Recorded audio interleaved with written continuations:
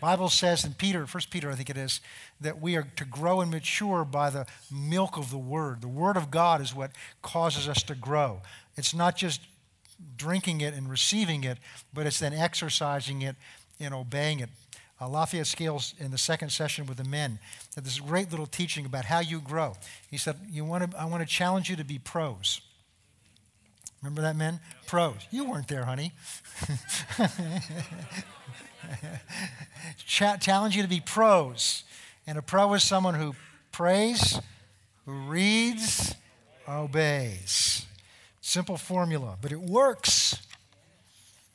Pastor Sam used to have this very simple expression. Do it, it works. Don't, it won't. The gospel's really simple. Praise God. I better get into this message. We'll wander all over the place tonight. The key scripture we're using, you don't need to turn there, is out of 1 Thessalonians 5:23. And may the God of peace himself sanctify you completely. And may your whole spirit, soul, and body be preserved blameless until the coming of the Lord Jesus Christ. We've been talking about the parts of you that make you up. And I've used this little simple pictorial example that if you've ever bought something that, nowadays you buy things, they're not put together. I bought a filing cabinet a couple of years ago, and it's a package like, how can you get a filing cabinet in like this? And then you take it out and it's all the pieces of wood with instructions. And the good ones will have at the back of the instruction manual a picture of the thing with what they call an exploded picture, where the parts are all kind of spread out, like, that when they're numbered. So you can see that stupid little washer you can't find is part 23Z. But it gives you an idea of the thing because it's coming to you in its parts and what they're supposed to look like, how they fit together. Well, we're kind of coming the other way around. We're coming fit together, and we're going to find God's word kind of take us apart a little bit so you can begin to understand the different parts of you, because there are different parts to you. I'm not talking about anatomically. I'm not talking about the different ligaments and organs and things like that. I'm talking about from God's perspective, and since he's the master designer and he is the architect and he is the contractor, it's his plan that counts. And so this gives us a key because we understand that there are three parts to us: spirit, soul, and body. We've talked about the fact that there's some people that will teach there are only two parts to your body and soul. Made a great old spiritual, but it's not biblically accurate. And we talked about it, the three parts of you match apart the way God is designed. God has three different personalities: God the Father, God the Son, and God the Holy Spirit. We talked about the fact that there are two parts of you that come from two different realms of existence. We talked about the fact that there's a natural material realm of existence, and that's the realm that we live in all the time. That's the one you're sitting on a chair, that comes from a material realm. The material realm is anything that you can see, anything that any one of or more of your five senses can detect, and that's real. So if your senses can detect it, then we know it's of the material realm. That's the realm that Genesis talks about in chapter 1. It says, in the beginning, God created. He didn't create the heavens, said the heavens and the earth, but the heavens there isn't the heaven where God lives. There are several heavens the Bible talks about. One of them is the spiritual atmosphere around this earth, and that's the heavens that Genesis 1 is talking about. And so in the beginning, it's the beginning of this realm of existence. That's what Genesis is talking about. And there's one part of you that comes out of that realm of existence, functions in that realm of existence, and then eventually returns to that realm of existence. And that's your body, of course. That's the part of you that comes from the natural realm of existence. God made man out of the dust of the earth. That means he made him out of the substance of this material realm.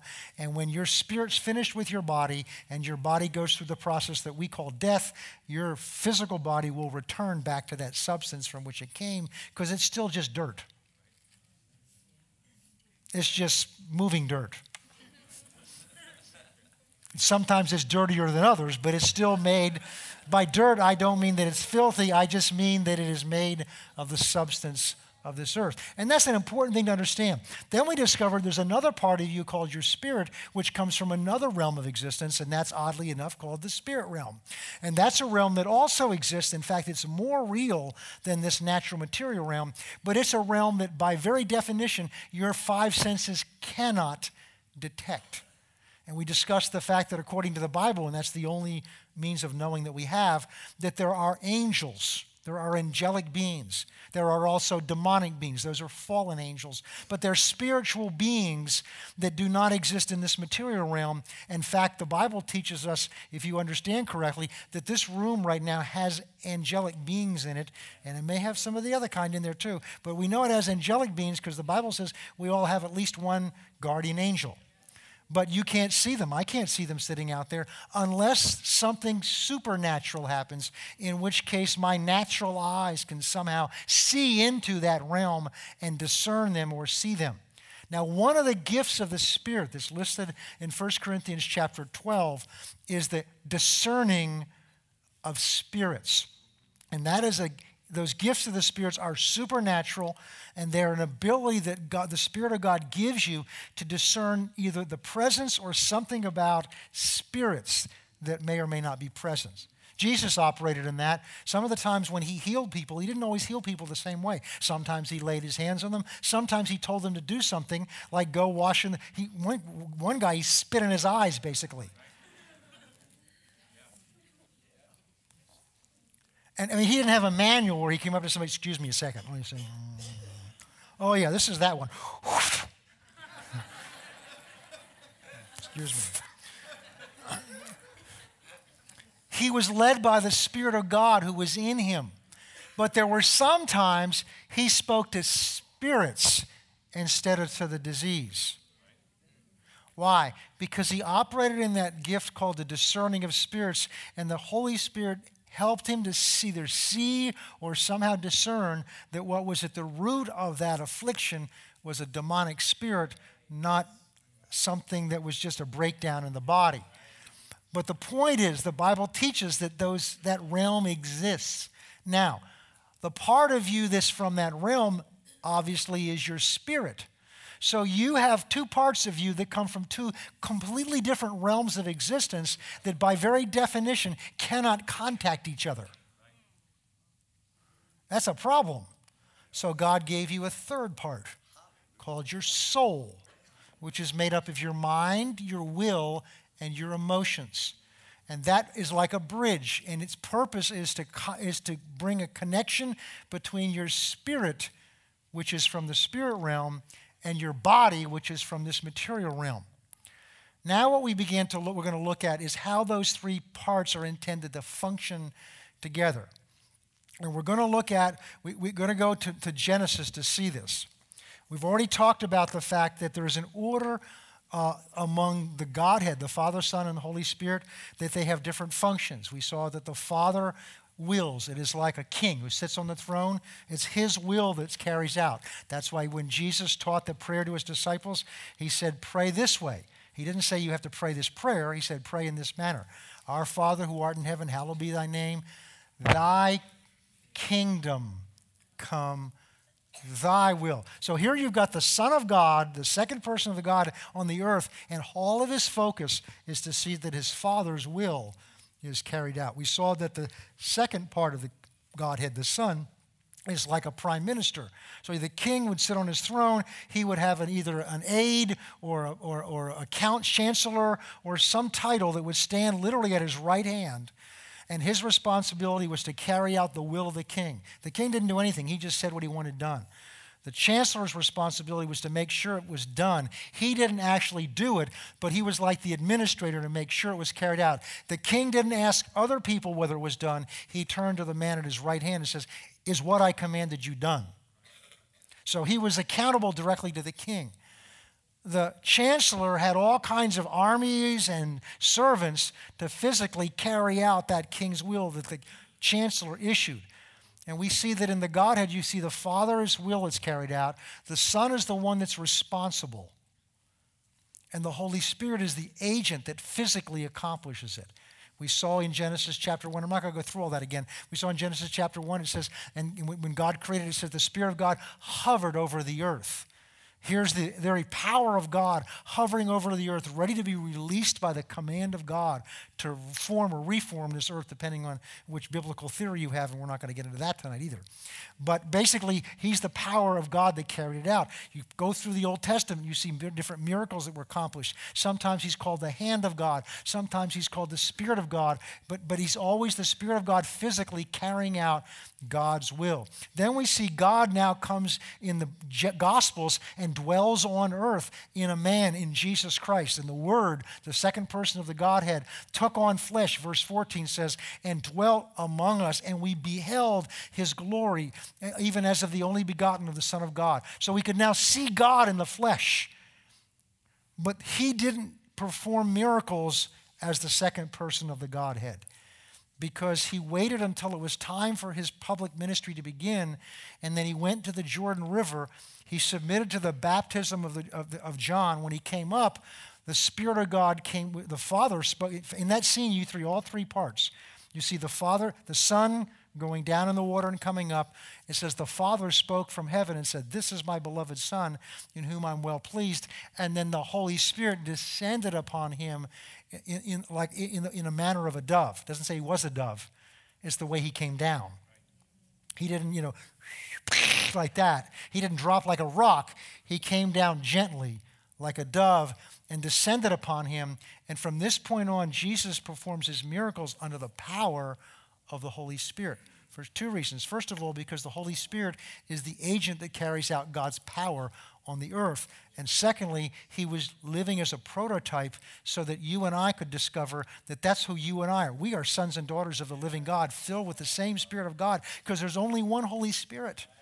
And Jesus did that so he could turn to his disciples and say, the same works that I've done shall you do, and greater. If he did them simply because he was a second person of the Godhead, then ascended into heaven, what are we left with? We're left with the local power company, aren't we? But he said to them, it's to your advantage that I go, because when I go, I'm going to ask the Father, and he's going to send the Holy Spirit, who has been with you, but now will be in you. And so we see, starting in Acts chapter 2, the disciples begin to operate in the power of the Holy Spirit and begin to do those same works. Why? Because the Spirit of God is the power of God that actually physically carries out the will of God. Well, in the same way, we have three parts to us. And they're designed by God to function in many ways in the same purpose. So we have our spirit being, and that is the part that has come from God. It is the spirit realm. And what we're going to see is God's original design for man was that God would commune with this man spirit to spirit, because the Bible tells us God is spirit. In John chapter 4, it says if you're going to truly worship him, you must worship him in spirit. Why? Because God is a spirit. You have to worship him in that realm. Well, you have a spirit that enables you to do that. So in that first man that's created in Genesis, when God made him, he has a spirit, he has a soul, and he has a body. In the order that God has designed is the spirit of that man was to be in ascendancy. He was to rule, just as the Father rules. And he was to rule to carry out the Father's will in this earth. He was given a soul, which was consisted of a mind, a will, and his emotions. And the purpose of that, especially the mind, was to find ways to carry out that will, the instructions that he got in his spirit. Once he got the instruction in his spirit, his mind kicked in to figure out how to accomplish that will. We see it in chapter 2 because God gives him the authority to name everything that's named, all the animals. And the man names the animals. How did he do that? He did it with his mind. He came up with names. We've had 4 kids. And I know we went through just to figure out what to name 4 kids, especially when 2 of them were twins. So you got to have 2 sets, because we didn't know whether they were boys or girls at that time, because it was before they did all that stuff. And so we had to figure out if there's 2 boys, that's what the names, 2 girls, that's names. If it's a boy and a girl, what are the names? How do you reverse them?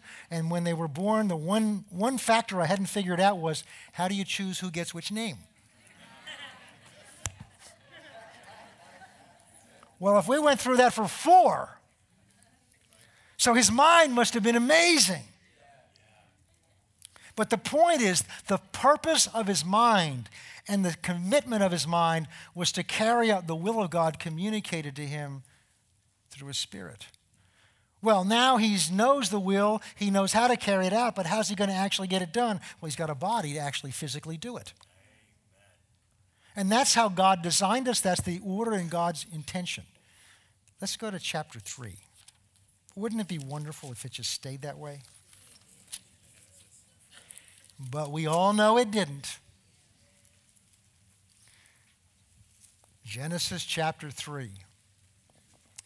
Now the serpent was more cunning or subtle, some translations say. The word actually means deceptive, deceiver, than any beast of the field which the Lord God had made. And he said to the woman, now listen, let's go through this because we've talked about this before in other contexts. He comes with a question. Now, before we get into that, let's just go back a second and look at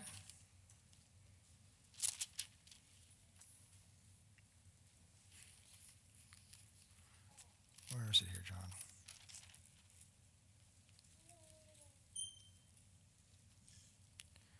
Oh, where is it?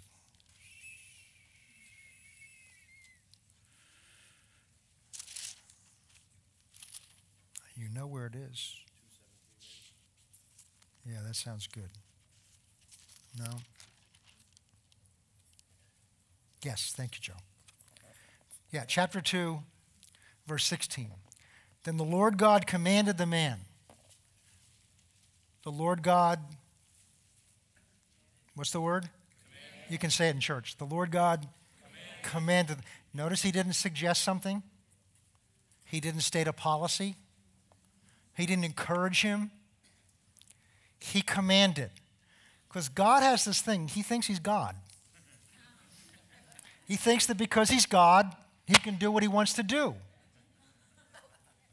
And he expects us to do what he wants to do. So he commanded the man. Notice what he commands him. Of every tree of the garden you may freely eat. See, not all the bad commands are bad. Not all the commands are for you to do something you don't want to do. I'm going to say that again. Not all the commands are to do something you don't want to do. He commanded him to eat of every tree of the garden. Enjoy it. Let's put it this way. He commanded him to have fun. 3 of you enjoyed that. The rest of you are having trouble with that. Some of you need to be commanded to have fun. God, see, fun and God are not the opposite of each other. My Bible tells me in the presence of the Lord is fullness of joy, not pickle juice.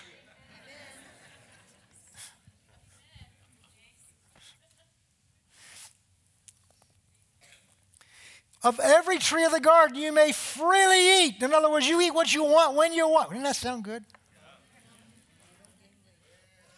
Eat what you want when you want. You're getting with me now.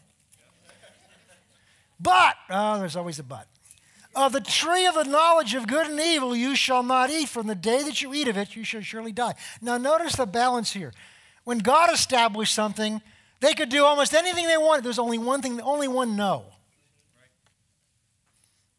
Only one rule that says don't.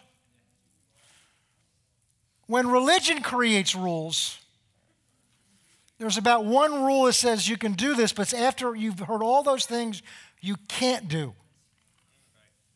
Because what happens, oh, this is good.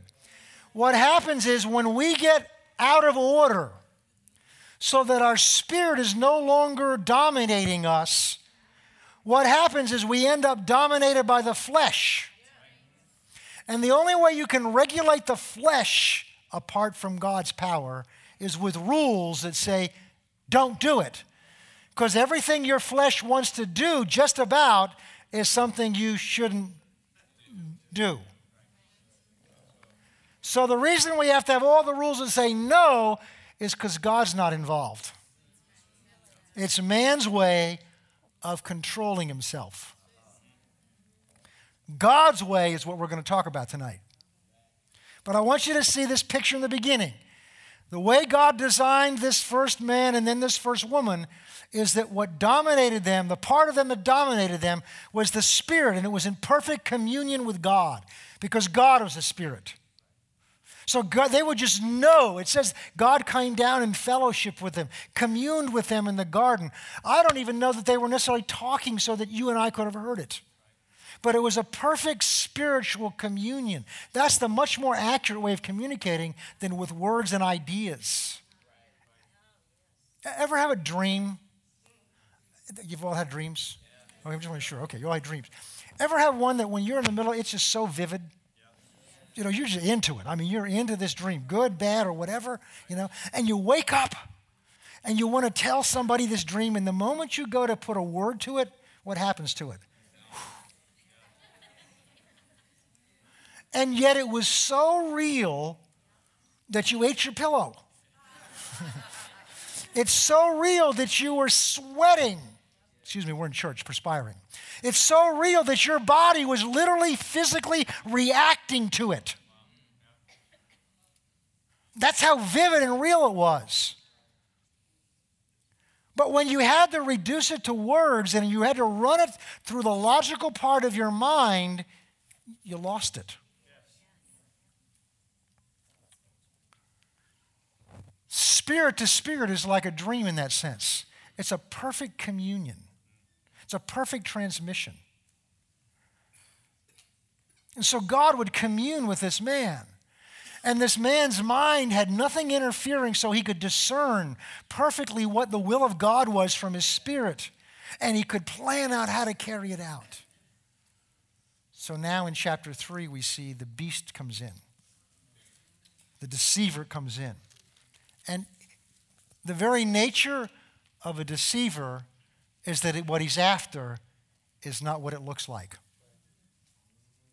You all know what a pickpocket is. A pickpocket doesn't come up to you and say, Ron, would you stand up, please? Would you turn around? I'd like your wallet. No, a pickpocket's not going to tell you, hey, I'm after your wallet, I got to talk you out of it. What a pickpocket does is distract you, or a con artist distracts you by getting your attention on one thing when what he's really after is something else. So one thing you know for sure is if you know you're dealing with a devil, then you know what he's dealing with you about is not what he's after. Because he's never after what he's talking to you about. He's always after something else because he's a deceiver. So we're going to see his technique here. He's going to use a technique called questioning. And because he's a deceiver, he's not after what it looks like. So he comes and he approaches her with a question. Has indeed God said, you shall not eat of every tree of the garden? Now, go back. We just looked at chapter 2, verse 16, and God says, you may eat of every tree except one. So right away he's lying. Because he said, has God said you may not eat of every tree in the garden? What's he after here? He's trying to engage, first of all, he has no authority to speak here. God didn't give him authority. The authority in this garden was given to the man. The only way somebody else is going to have a right to speak is if the one with the authority grants him permission. So the first thing this serpent is looking for is a platform from which to speak. And I've got news for you. He's still looking for it today. If she ignored him, he could not have gone any further. But the moment she answers him, she is acknowledging that he has a right to address her.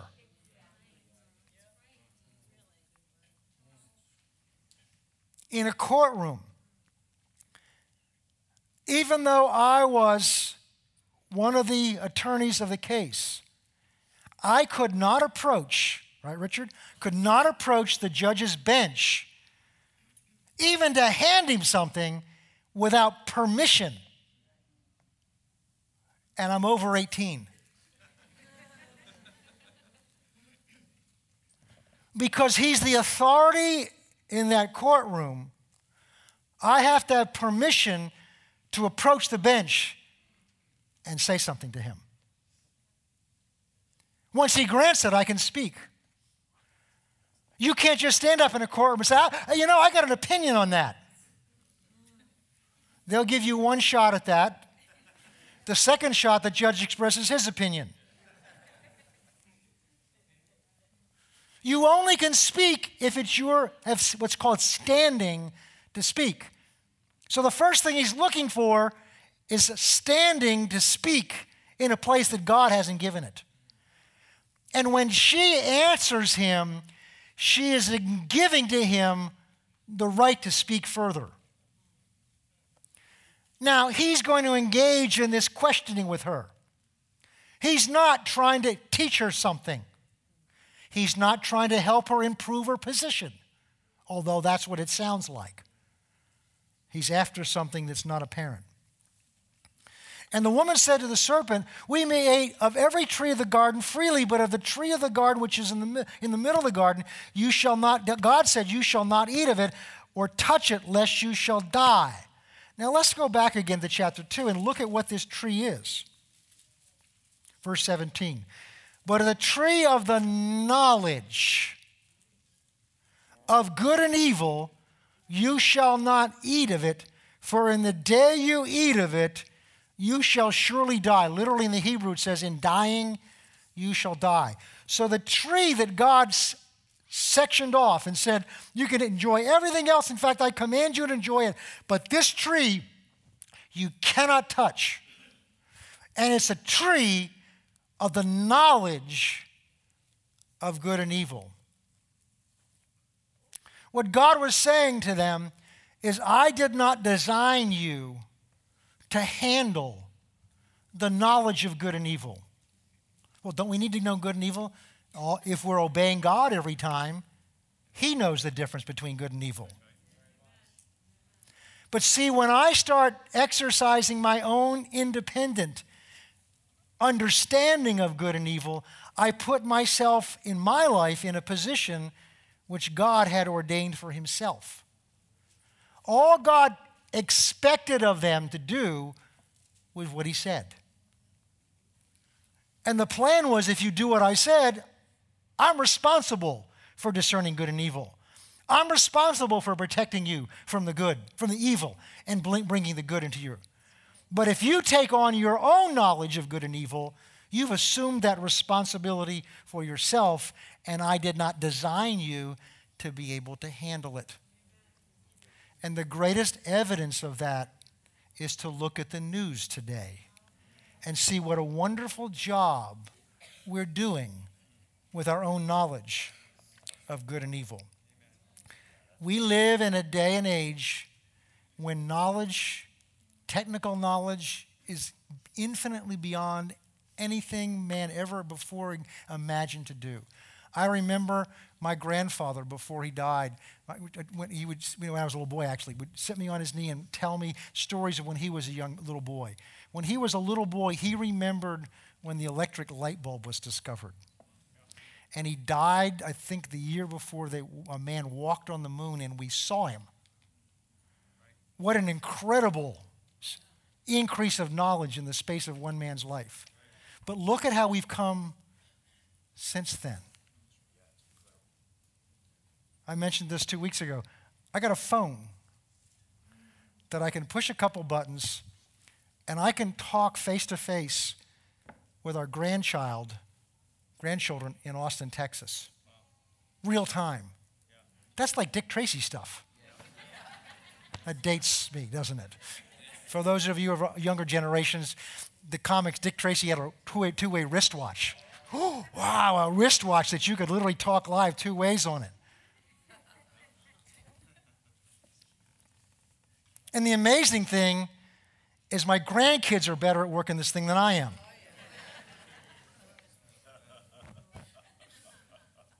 So their mind is already tuned into this. With all this knowledge, all this genetic understanding that we have, all this, how is our life better? Is it safer? Is there more peace? It's just the opposite. And we're going to see why.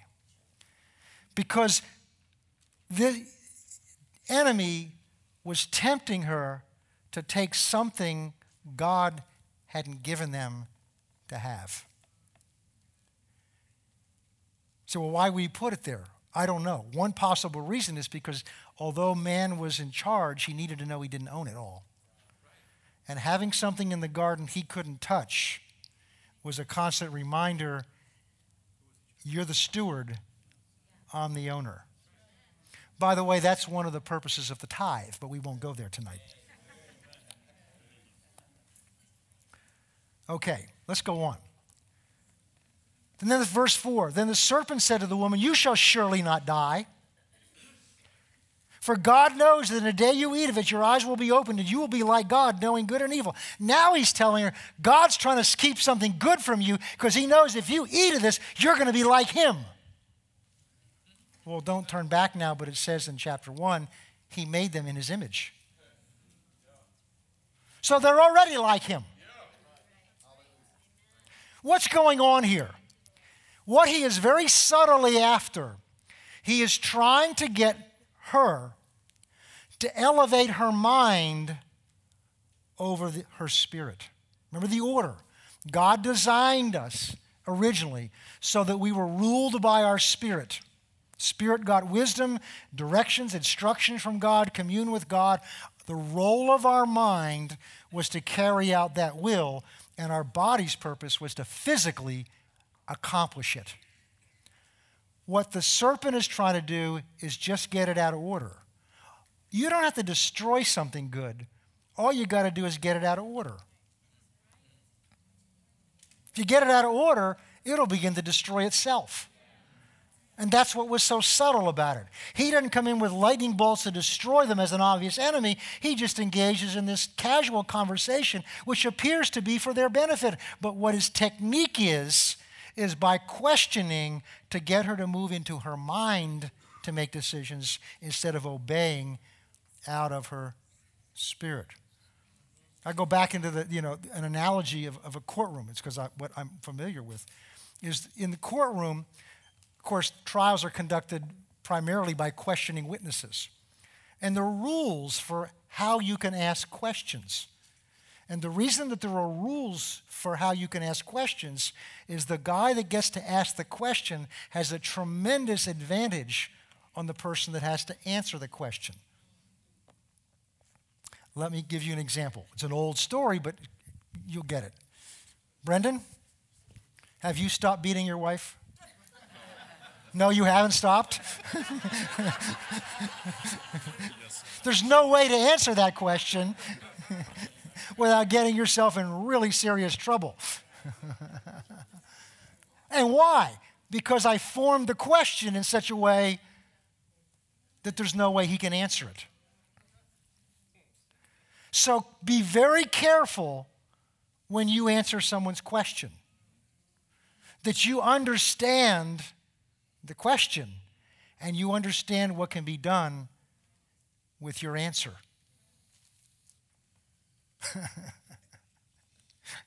I don't want to go there. I was a witness in a case once. Lawyers make terrible witnesses. Anyway, where was I before I interrupted myself? Oh, yeah, okay. So I want you to see this. So once she entered into the realm of using her mind to decide what she was going to do with regard to what God had commanded, the three parts of her got out of order. And her mind tried to take ascendancy. Now, let me let you in a secret. This is very important to understand. Because the illusion out there among people is that, that we're controlled by our mind. You're not. I'm going to show you some scriptures later on. You're either controlled by your spirit or you're controlled by your flesh. Your mind was not made to control. All your mind does is serve one or the other. So people that say, I don't need that spirit stuff. I'm a scientist. I put all this stuff together. My mind, I'm controlled by my mind. No, I'll show you the proof that they're controlled by their flesh. Because your mind will side. Your mind will figure out how to carry out whichever part of you is in ascendancy. Because that's the way God made it. Your mind will figure out, and you all know what I'm talking about if you've ever gone on a diet. Because your mind will figure out how to get around it. Your mind will figure out how to get what your flesh wants. And it can come up with good spiritual ways of doing it. It's not your mind's will that's being carried out. It's your flesh that your mind is helping to carry out. And the moment she answers his questions, the order of authority within her switched around, and now she is no longer dominated by her spirit. She's now dominated by her flesh, and she's easy prey. Now, she was deceived. Paul, I think it's 1 Timothy, says Adam, the man, was not deceived. He just outright obeyed. He basically chose his wife over God's will. And when he chose his wife over God's will, it didn't benefit his wife. She lost her protection. Because I'm convinced, now I can't tell you in the Bible, but I'm convinced that if he had said no and resisted, that she could have been brought back. But because he was the one given responsibility. And when he chose, as an act of his will, to disobey God's commandment, he chose to put his flesh, literally his flesh, because she was his flesh, chose to put his flesh as a higher authority in his life than God working through his Spirit. When you and I were born, not born again, when we were born, that's the condition we were born into. That's what original sin really is. We were born into a condition where our natural tendency of our flesh was to be in ascendancy. And because we no longer had once he sinned, his spirit was now disconnected from God. It's like unplugging your toaster from the life of God. It was still alive. He was still alive. That's why he said, in dying you will die. It took him another 900 and some years for his body to catch up. Because there's two types of death. Just as there's two realms of existence, there's two types of death. There's physical death, which is when this thing quits. But there's spiritual death. Spiritual death is to be disconnected from the source of spiritual life. And source of spiritual life is God himself. So when this first man was created and this first woman was brought out of him, they were spiritually alive because they were spiritually connected to the source of life, God himself. But when they disobeyed him, got out of order, that vital connection was broken. And that's why they became afraid and hid.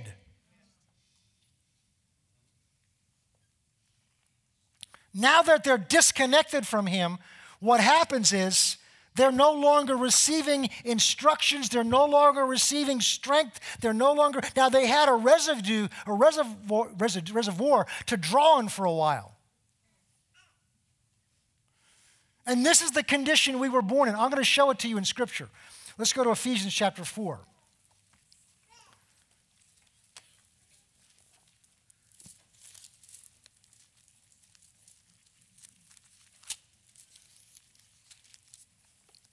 You're going to begin to understand why you do some things you do and what the way out is. Verse 17. This I say, therefore, and testify in the Lord, that you should no longer walk, now the New King James says, as the rest of the Gentiles walk. But the better translations say that you should no longer walk as the Gentiles walk. Look at this. In the futility of their mind. A mind apart from God, in God's perspective, is futile. Futile means it produces nothing. having their understanding darkened, being alienated. That means separated from the life of God. That's what we're talking about. There is no connection with God. And God is the source of life. God is the source of truth. God is the source of wisdom. And when you're unplugged from that sources, you're left to your own resources. And man's resources apart from God are futile. But worse than that, being alienated or separated from the life of God because of the ignorance that is in them, because of the blindness of the heart, see if this doesn't describe where we live now, who being past feeling, have given themselves over to, King James says lasciviousness, the New King James says lewdness. The word in Greek means to a place where you have no restraint. It means to be morally without any restraint at all. Nothing's holding you back. I do it, feels good. If it feels good to you, do it, brother. As long as it doesn't hurt me, you do what you want to do. To work all uncleanliness and greediness, but you have not so learned Christ, if you indeed you have heard him and have been taught by him as the truth is in Christ Jesus. Now go to Ephesians 2.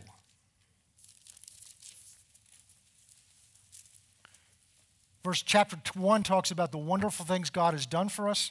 Chapter 2, and you he made alive when you were dead in your trespasses and sins. Dead because we were separated from God. In which you once walked according to the course of this world, according to the prince of the power of the air, the spirit who now works in the sons of disobedience, among whom also we all once conducted ourselves in the lusts of the flesh, fulfilling the desires of the flesh and of the mind, and were by nature children of wrath, just as the others. But God, who is rich in mercy, because of his great love with which he loved us, even when we were dead in our transgressions and sins, he made us alive together with Christ.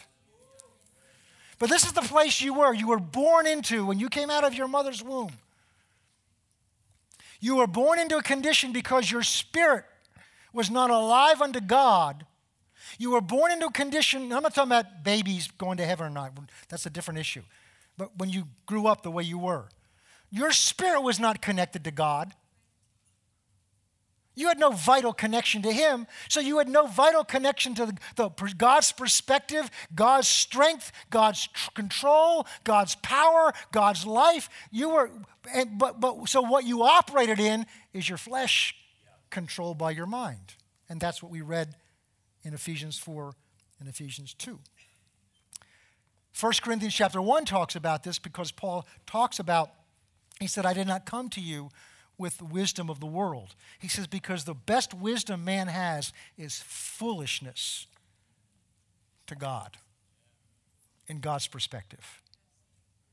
But when you were born again, when you came to Christ, what happened is you came to Christ, and the Bible says in several places in Ezekiel, it says that God came, it says in the New Testament, that God came and took out of you that heart of stone, and he put into you a heart of flesh, and he put his own life in you.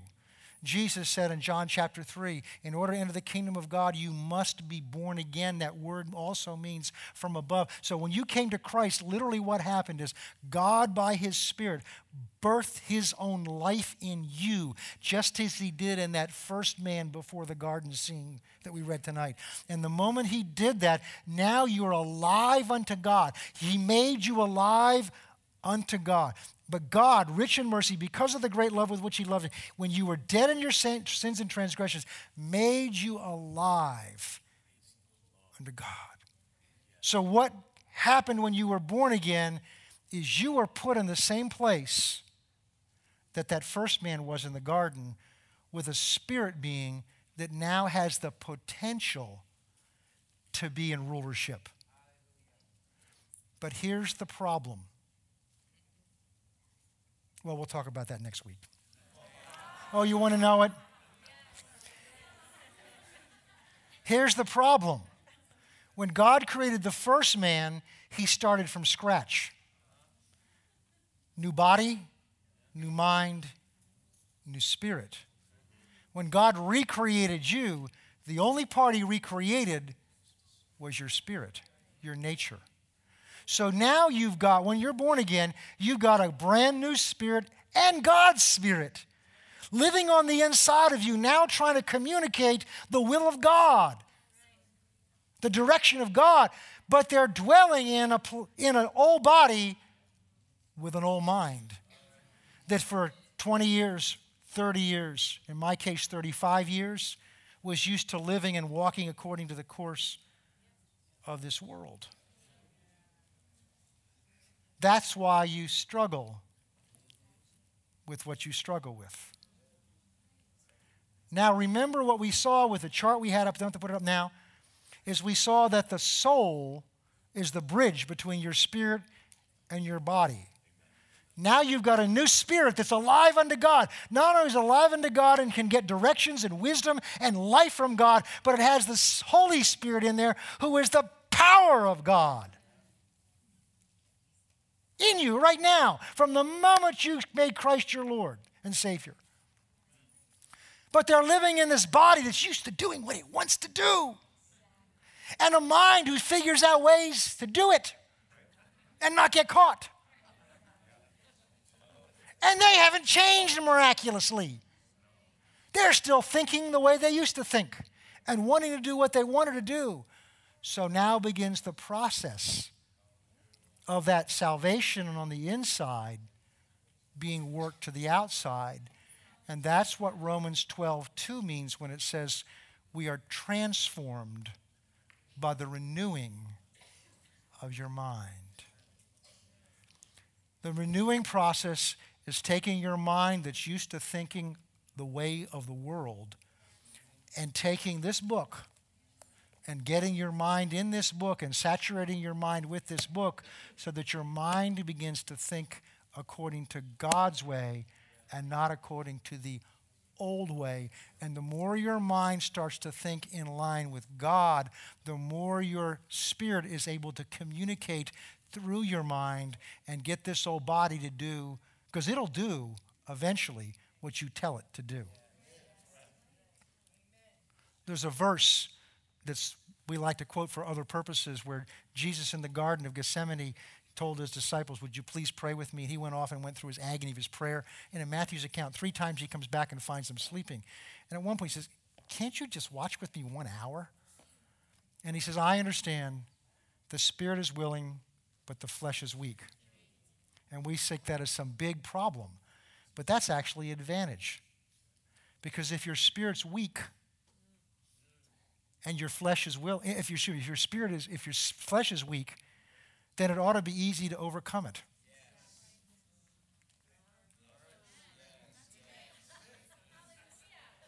Isn't that true? Especially now that you have the life of God and the nature of God inside of you. We don't have the time tonight, but read Romans 6. We may start there next time. Because Romans 6 talks about this, that you're dead in that sin, you're dead unto sin.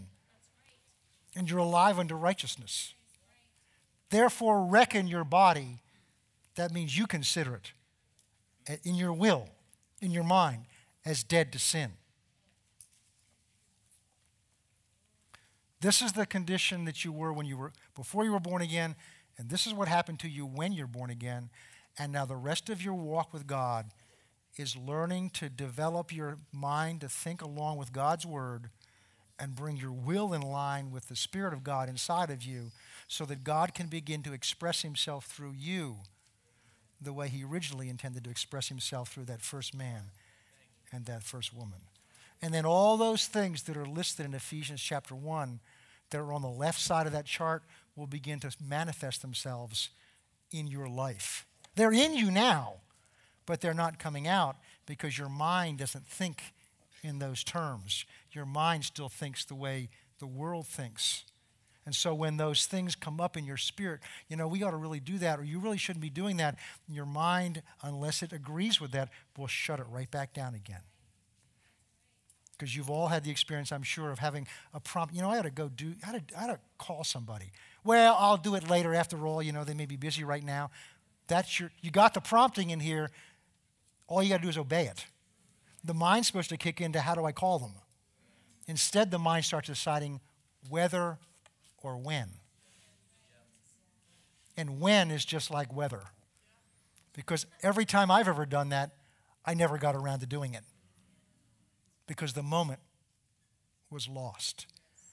And what that is the Spirit of God now is in me, directing me, just like that first man, but my mind's trying to do what Eve's mind did.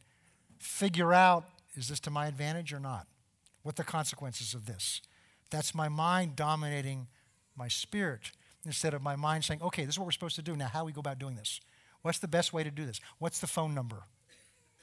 Instead of my mind cooperating with my spirit, my mind's trying to rule along with my spirit, and that doesn't work.